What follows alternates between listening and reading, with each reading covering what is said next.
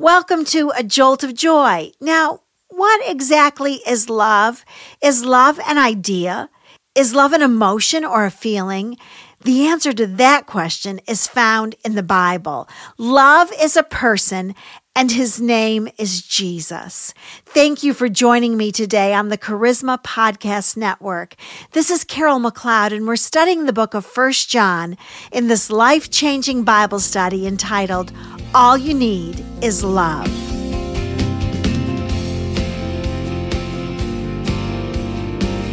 Have you ever seen God with your natural eye? Well, although it's impossible for us who are living this side of heaven to see God physically, we can see the demonstration of God in the world by the way we treat others. You don't believe that? Well, let me read to you from 1 John chapter 4, verse 12. No one has seen God at any time. If we love one another, God abides in us, and his love is perfected in us. The greatest demonstration of the life of God in you is the fact that you love others. God is exhibited in our ordinary lives when we choose to love others with the agape love of Jesus Christ. If the seed of God has been placed in you, then love will be produced in your life. Do you remember what 1 John chapter 3 verse 9 taught us? No one who is born of God practices sin because his seed abides in him, and he cannot sin because he is born of God. Listen, if you have been born of God, then the seed of agape love will be produced in your life. And although I am unable to see God with my natural and human eye, I can see him indeed when you or I love someone in the world. When you or I choose to love a person who's made in the image of God, God is demonstrated in us and through us. You see, love is not an ideal, it's a person. Love is not a feeling, it's a person, and his name is Jesus Christ. 1 John chapter 4, verses 13 through 15. By this we know that we abide in him and he in us, because he has given us of his Spirit. We have seen and testify that the Father has sent the Son to be the Savior of the world. Whoever confesses that Jesus is the Son of God, God abides in him and he in God. Okay, here we go now. If you confess that Jesus is the Son of God, then God lives in you and you live in God the Father. And if the God who is identified as love abides in you, then love abides in you. There are no excuses that you could possibly come up with that excuse you from loving a difficult person. God lives in you. He abides in you, and his name is love. 1 John 4:16. We have come to know and have believed the love which God has for us. God is love, and the one who abides in love abides in God, and God abides in him. Now, in this verse, in 1 John 4:16, my friend, that's a lot of abiding and a lot of loving. Well, let me break it down for you. You know, just truthfully, I am not very good at loving difficult people. I am much better at judging them, at ignoring them, at just being cool to them. But the more that I abide in Christ, which might I just say is my very favorite thing to do, the more loving I become. My choice to abide in Christ makes me into someone that I could never, ever be on my own. And I want to be like Jesus. I don't want to be like Carol. I want to be like Jesus. I want to have the capacity to love like Jesus loves. I don't want to love with the limited love of Carol.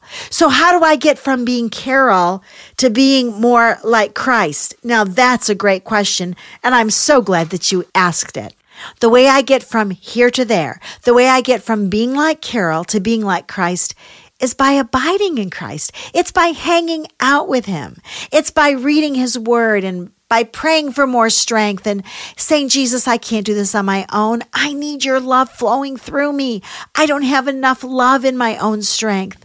It's by worshiping Jesus on good days and on bad days. How do I get from here to there? How do I become less like Carol and more like Christ? Well, it's by staying in an attitude of humble prayer and not embracing an attitude of haughty judgment. It's by thinking about God and by meditating on Christ, and it's by asking the power of the Holy Spirit to fill me up every day.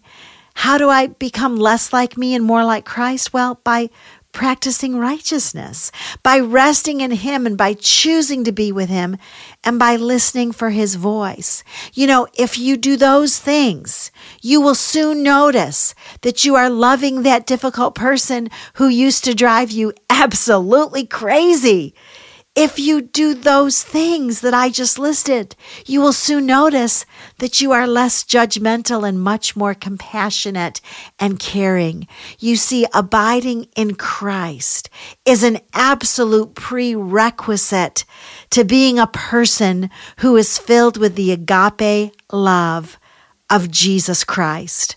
1 John 4:17, by this, love is perfected with us, so that we may have confidence in the day of judgment, because as He is, so also are we in this world. So this verse tells us that love is perfected in us when we choose to abide in Christ. Now remember that He planted His seed in you so that He could be in this world through your life.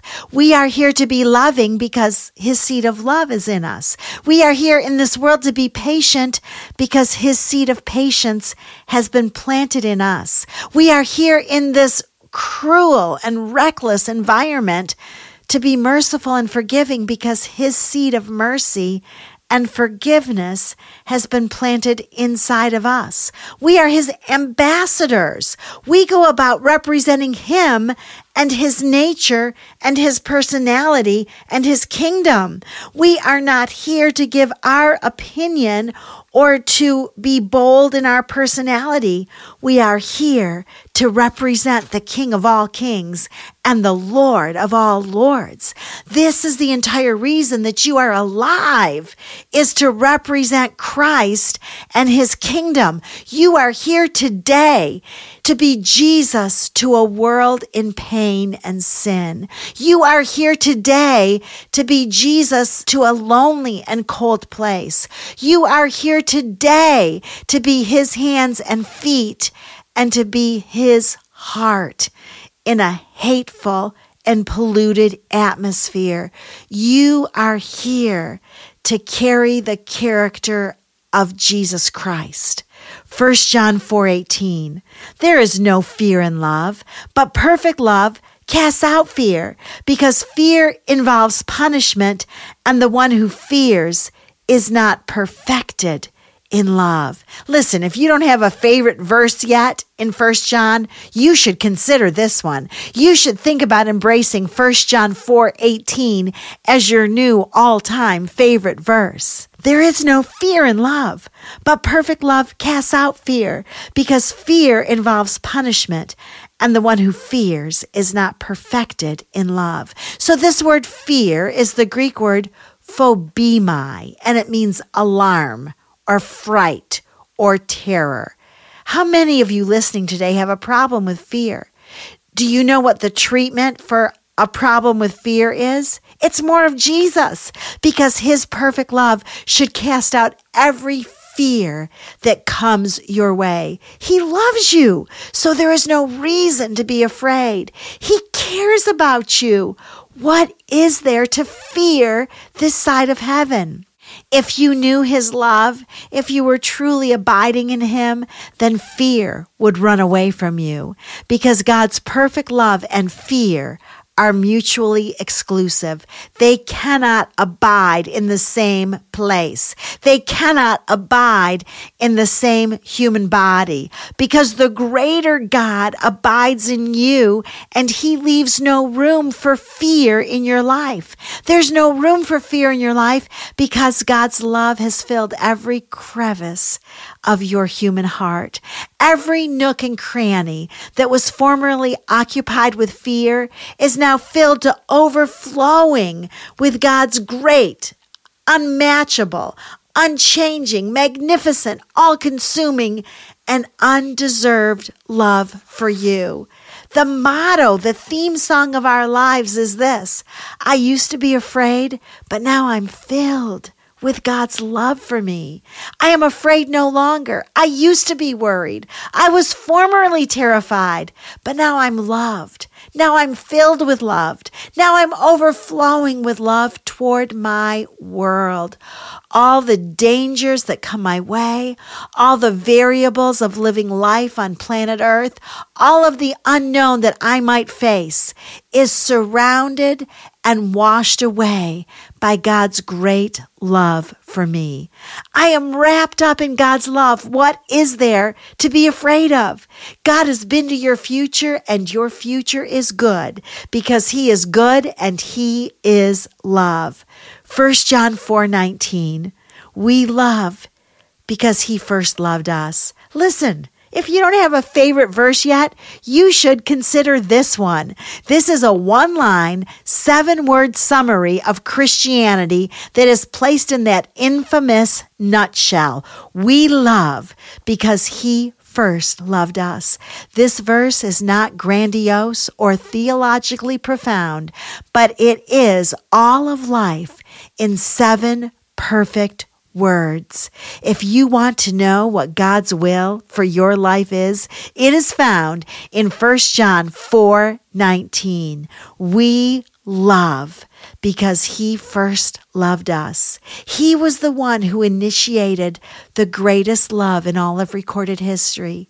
You are the beloved in the greatest love story that has ever been told. It started in the Garden of Eden, and it will only be complete when you climb up unto his loving and gracious lap and throw your arms around his neck.